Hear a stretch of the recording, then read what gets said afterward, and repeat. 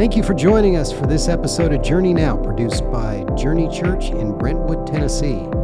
For more information on Journey Church and our gatherings, visit journeytn.com.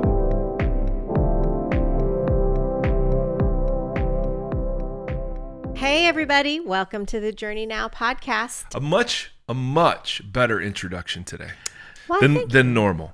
I like the regular introduction. Do you like it? I do. Okay. Well, but appreciate I that. just love the sound of an angelic voice As with opposed The voice loads of of an energy, angel. with well supplemented. Well supplemented. Yes. I got my flu shot last week. Oh, me too. Yeah. Yeah. Wow. Did you get yours? No. Why would I do that? Okay, let's go over the checklist today. Did you get you didn't get your flu shot? Not yet. Have you had a COVID booster? And how do you feel about the COVID booster? I don't know anything about the COVID booster, and I have not I got gotten a mine. COVID, You got yours? COVID booster. Okay, I haven't Because gotten don't they mine. I'm on the combine fence. it with the flu shot? You can't. No. Okay. I Have don't you think gotten so. your shingles vaccination? I'm not old enough. You're I love saying why did you that. walk? Why did you was walk into I beautiful. that? love That it. was great, I'm not Susie. old enough. Why And did you P.S. walk I into walked that right one? into P.S. that. I've had shingles. I didn't know. Right. I didn't know you had to be old enough. You know what I Like, got? Did I tell Can you you this? can you go to a bar yet? Yeah. Oh, okay. I've been going got- to bars. I got one shingle Clear that up. in my right eye. Did I tell you this? Yes, We talked just about this? recently. Yeah, so That's I got the terrible. second part of the vaccine, and then all of a sudden I woke up and my right eye, it was like seeing through frosted glass. And I couldn't see a darn thing. That sounds which like a is- Yeah. movie. It sounds like a stroke. And Ooh, so like that's the worse. docs were Not like, good. dude, you need to go like, This is why the anti-vax people are anti-vax for situations like this. yeah. So Mm-hmm. I went to the eye doctor and he's like, there's a shingle. Yeah. And I was like, oh, I just got the vaccine. And I he's like, mean- well, there you go. It's legit. Some people don't do well with them. Yeah. So Yeah. did you get the second vaccine? That was after the second vaccine. Oh. So what they did, they usually would give you antivirals, but they gave me this kind of harsh thing to drop into my eye to kind of burn it away or Mm-hmm. kill it or something. Yeah. Okay, also today is election day. But hold on. Oh. We also need to let people know Tim's not here. Tim's not here. No, but we have in his stead A worthy human, replacement. a worthy replacement of equal sense of humor.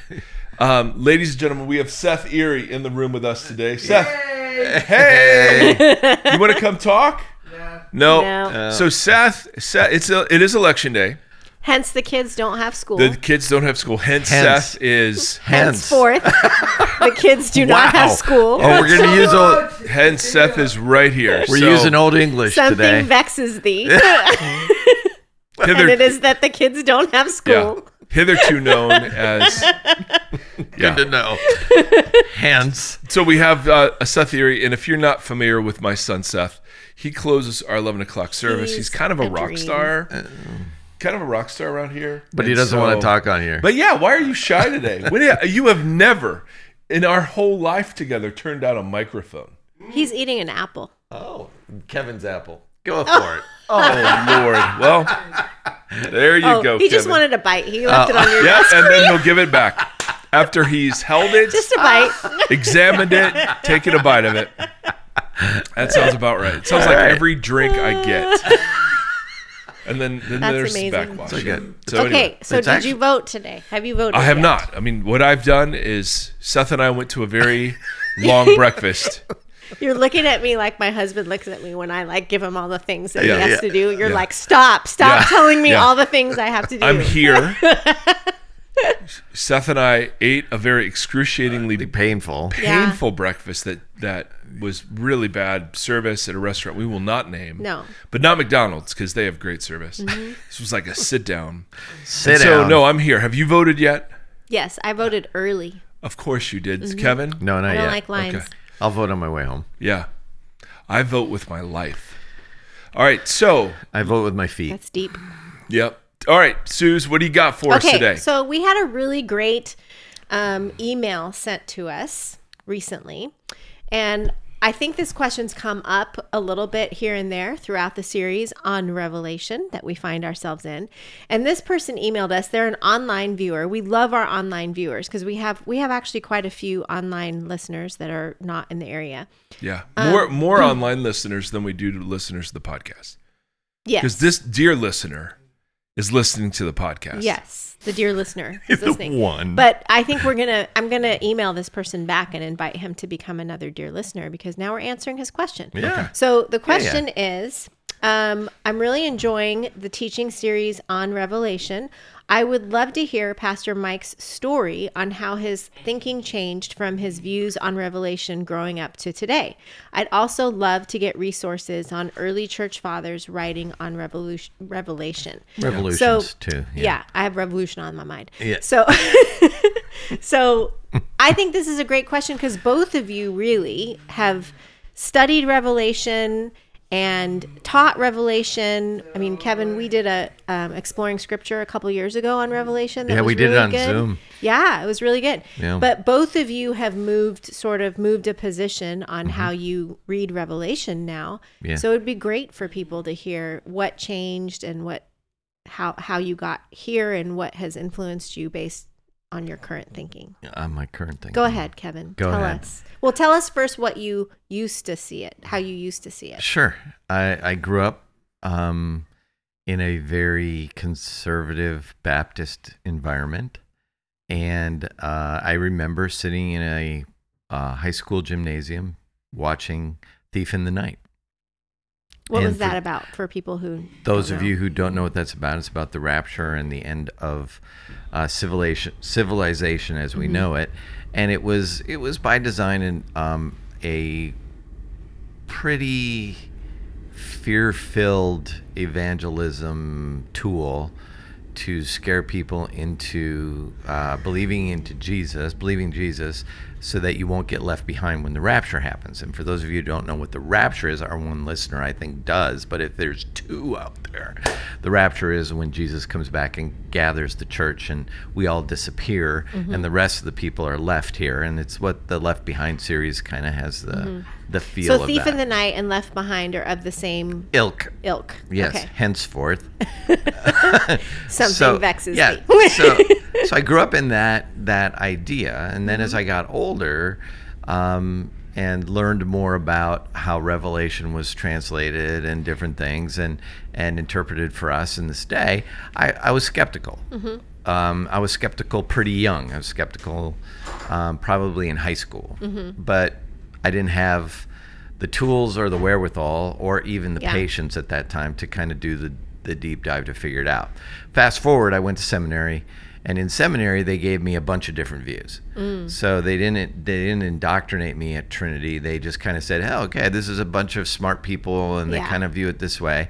But the Free Church, the Evangelical Free Church of America, which I was a part of, and which Trinity was a part of, had a very narrow view of end times, and it was written into their doctrinal statement. And in order to be pastoring and ordained in that denomination, you had to agree with it, or you had to give an explanation as to why. And it's the very traditional view of how the end times would play out, that there's going to be a rapture, there's going to be a tribulation, there's going to be a millennium, there's going to be a judgment, there's going to be all these things are going to happen, and they happen in a particular order because it was very specific for the Free Church, which was a premillennial view.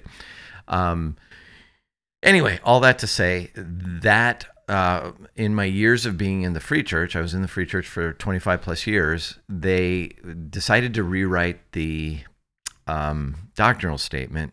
I don't remember how long ago, it was a while ago. And this was the reason why they wanted to broaden that view. And I was like, oh, they're going to broaden that view. And so they brought in scholars to a conference in Indianapolis.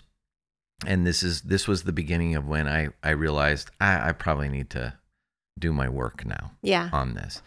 And I'm thinking it was around 2003, right around there, 2002, 2003. And they had like some of the smartest people I know come in from Trinity, some from, and they brought them in from all these different denominations. And if I remember correctly, that was at the peak of popularity for the Left Behind series. Oh, for sure. Yeah. It was a big deal. And so they brought in all these scholars, some from Baptist dispensational views, some from Reformed views, and they put them all on the stage. They made their presentation. And with the hope, the people that were behind this, is that we would just go, oh, let's just leave it. Let's just leave it the same, which I thought was absolutely hilarious. But that prompted me to go, I probably need to decide what I really think about this. And so I dove pretty deep into a lot of what Mike's been talking about, a lot about how it's been fulfilled, how it spoke to the churches of the time, where it fits into the timeline of that. This was the great struggle. The great struggle is, how does Matthew 24 and 25, the great judgment and the separation of the sheep and goats, fit into Revelation? And I don't know. And so there's a degree of ambiguity that comes with that. But then actually, after doing a ton of reading around Revelation, I came to the conclusion that I've been understanding it wrong my whole life, in my opinion.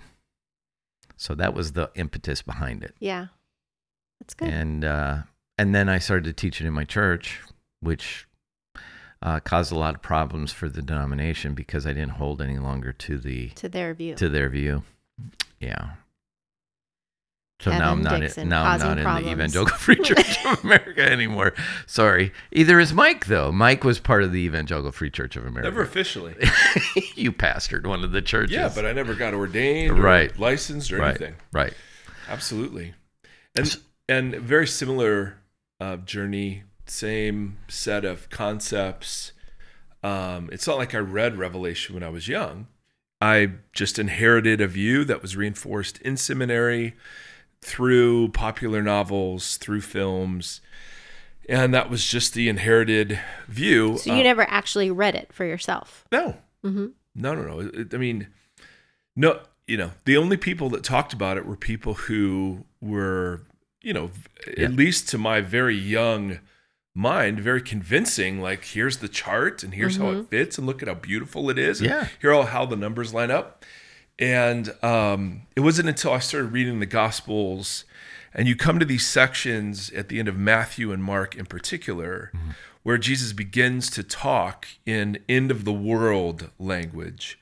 But he's also kind of he has in view the destruction of Jerusalem, and there's some fuzziness as to when he's talking about one or the other, and that kind of led me to I've been friends with a number of really great, curious scholars, and one of them handed me a book called The Theology of Revelation, and it was a short little book by Richard Bauckham, a British scholar from the UK, and of course he's from the UK if he's British, but he very succinctly and beautifully kind of opened up the book of Revelation in a way that I'd not ever really considered, and that then spurred on, further study and investigation. So I think there are a lot of us who are of the 80s, 90s, zeros that inherited sort of that view. In Revelation, you didn't have to read it because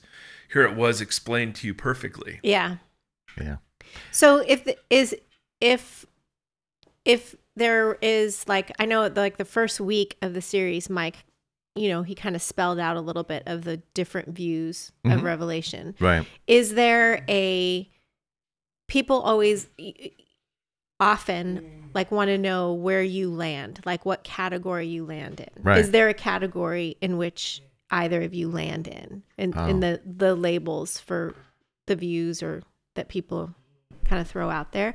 Because I mean, I know we had one friend call and ask ahead of time before we started the series. She was curious, like, I want to know what view Mike is taking. Yeah.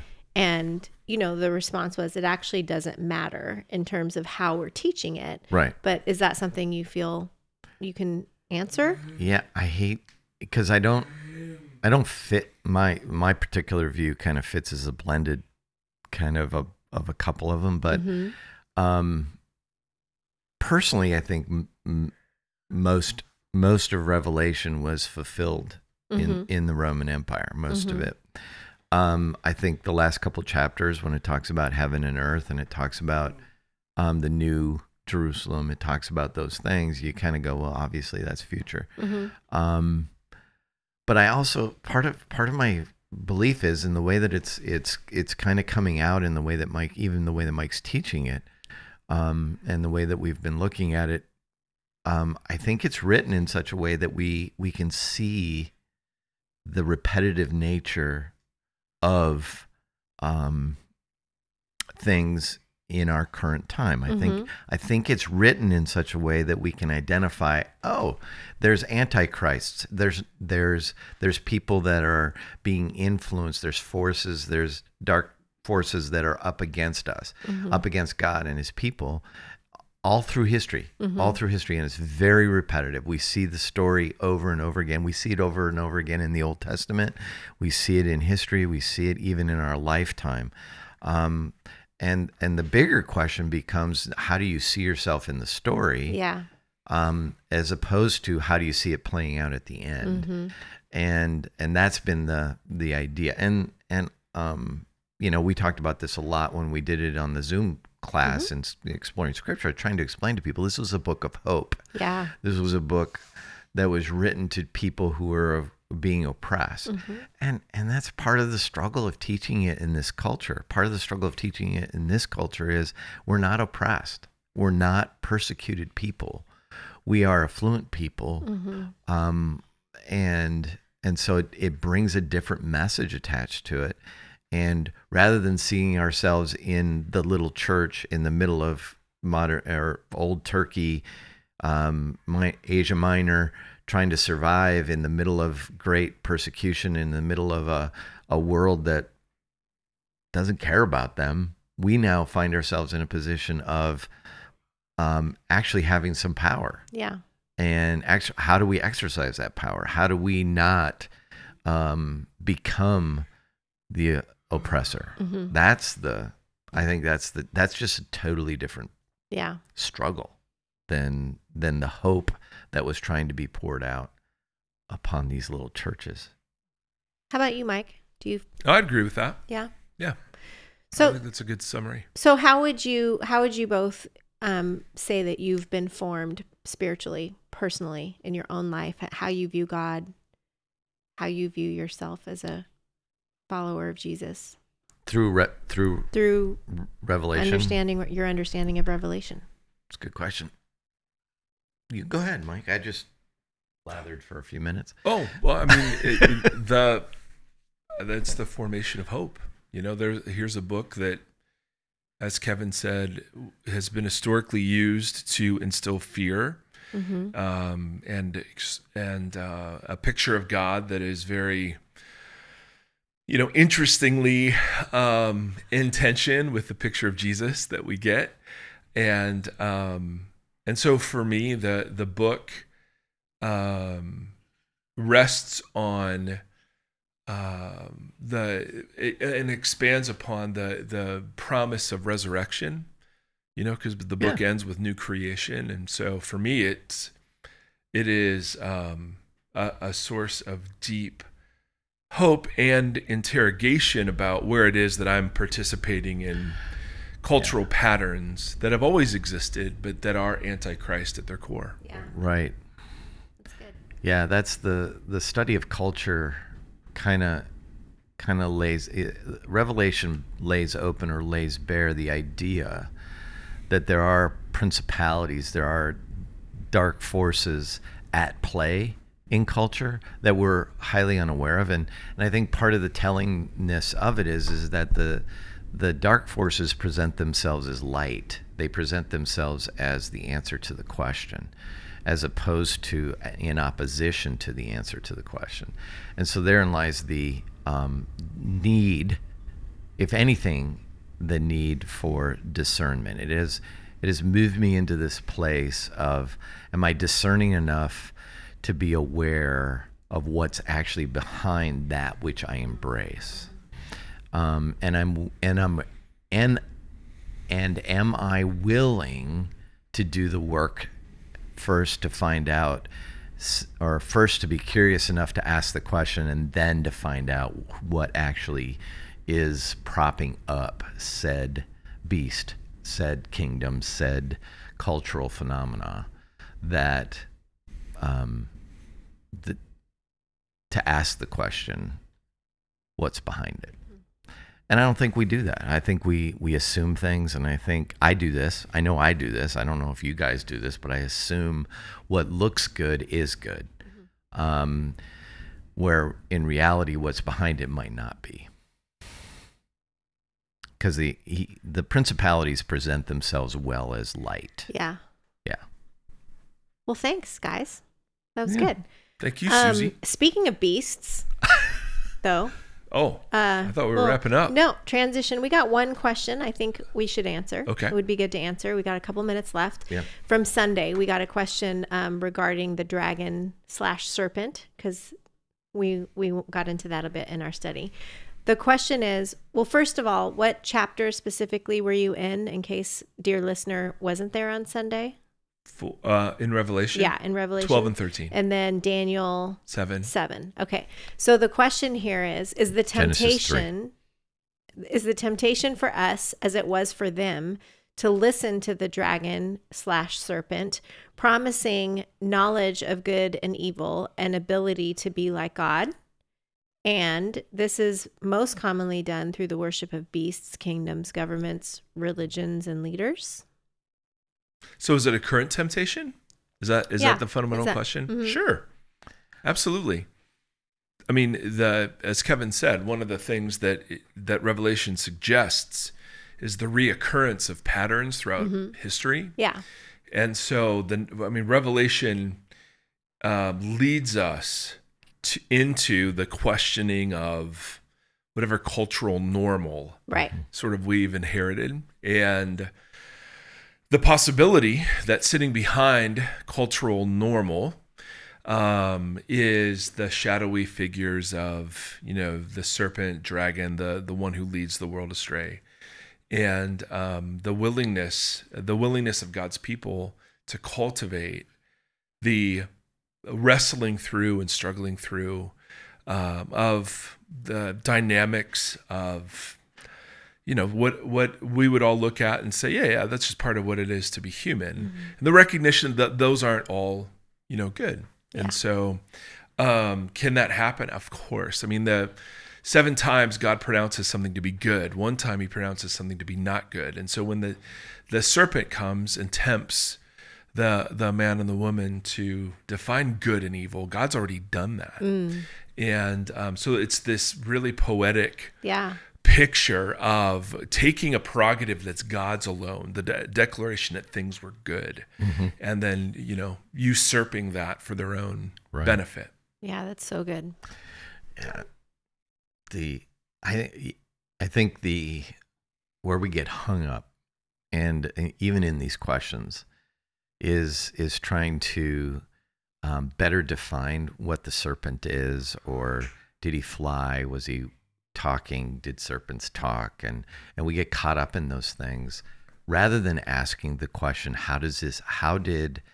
rather than the identity of said serpent or what the serpent was like or all those things. Those are good, curious questions to ask. But the answers to those questions aren't as relevant as the power of the serpent in the way that it moves and influences the human. And so there is a ability attached to this force, the serpent, that gets humans in such a way that he can manipulate and cause curiosity and cause doubt and cause at least enough for us to shadow the goodness of God. And so there's the uncanny, crafty ability of the serpent to take that which was good and cast doubt on it and draw us in and draw us into that doubting, which is I think still happening in great abundance around us. And so there's the simple idea, and I think part of this goes back to, as you hear Jesus teach and you read through the Gospels and you begin to recognize his affinity for those who have been left out, or those on the margins, or those that are assumed less than, the ones that are sick, or the ones that are widowed, or the ones that are without. And the assumption is, in and among even his followers, his closest followers, is the people with money are the ones that are blessed by God. And because they can't conceive of it a different way. So what is the power behind that assumption? The power behind that assumption is the deception that earthly wealth equals the blessing of God. And so they pursue earthly wealth with the assumption that they're being blessed by God. Right. And so it takes away really it twists a goodness, it twists a truth to assume something that is attributed to God when it's not. And that's the work of the behind the scenes, of the power behind it. And I think that's the struggle. The struggle is, and we see it in capitalism, we see it in Marxism, we see it in every form of government around the world, is that there's some element of goodness to it that's attributed to it that ultimately has a different force behind it. And so that's what we have to be discerning about. And that's the craftiness of the evil one. Yeah. And we see it too in the judgment. We see it in the judgment when God, at the end of the time, when he separates the sheep from the goats, and the condemnation is if you've done it unto the least of these, you've not done it unto me, or if you've done it unto the least of these, you've done it unto me.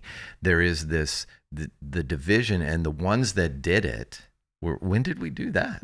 They're not seeing the nature of what is transpiring. So it should be forming for us, but it should cause us to ask some really deep questions. It's a little bit of work. Well, I think that's happening. I mean, the questions that we've been getting every weekend have been really great and deep questions. Yeah. And so I'm really, wow, I'm every week I'm taken aback by the type of questions that people text in and stand up and ask, and in the middle of our gatherings. It's been really, really interesting. So, well, thanks to you guys. Keep sending in the questions. Yeah. If you have more questions, you can email them into journey@journeytn.com. And again, if you like this podcast, leave us a rating and a review and share it with your friends. Yeah. Yeah.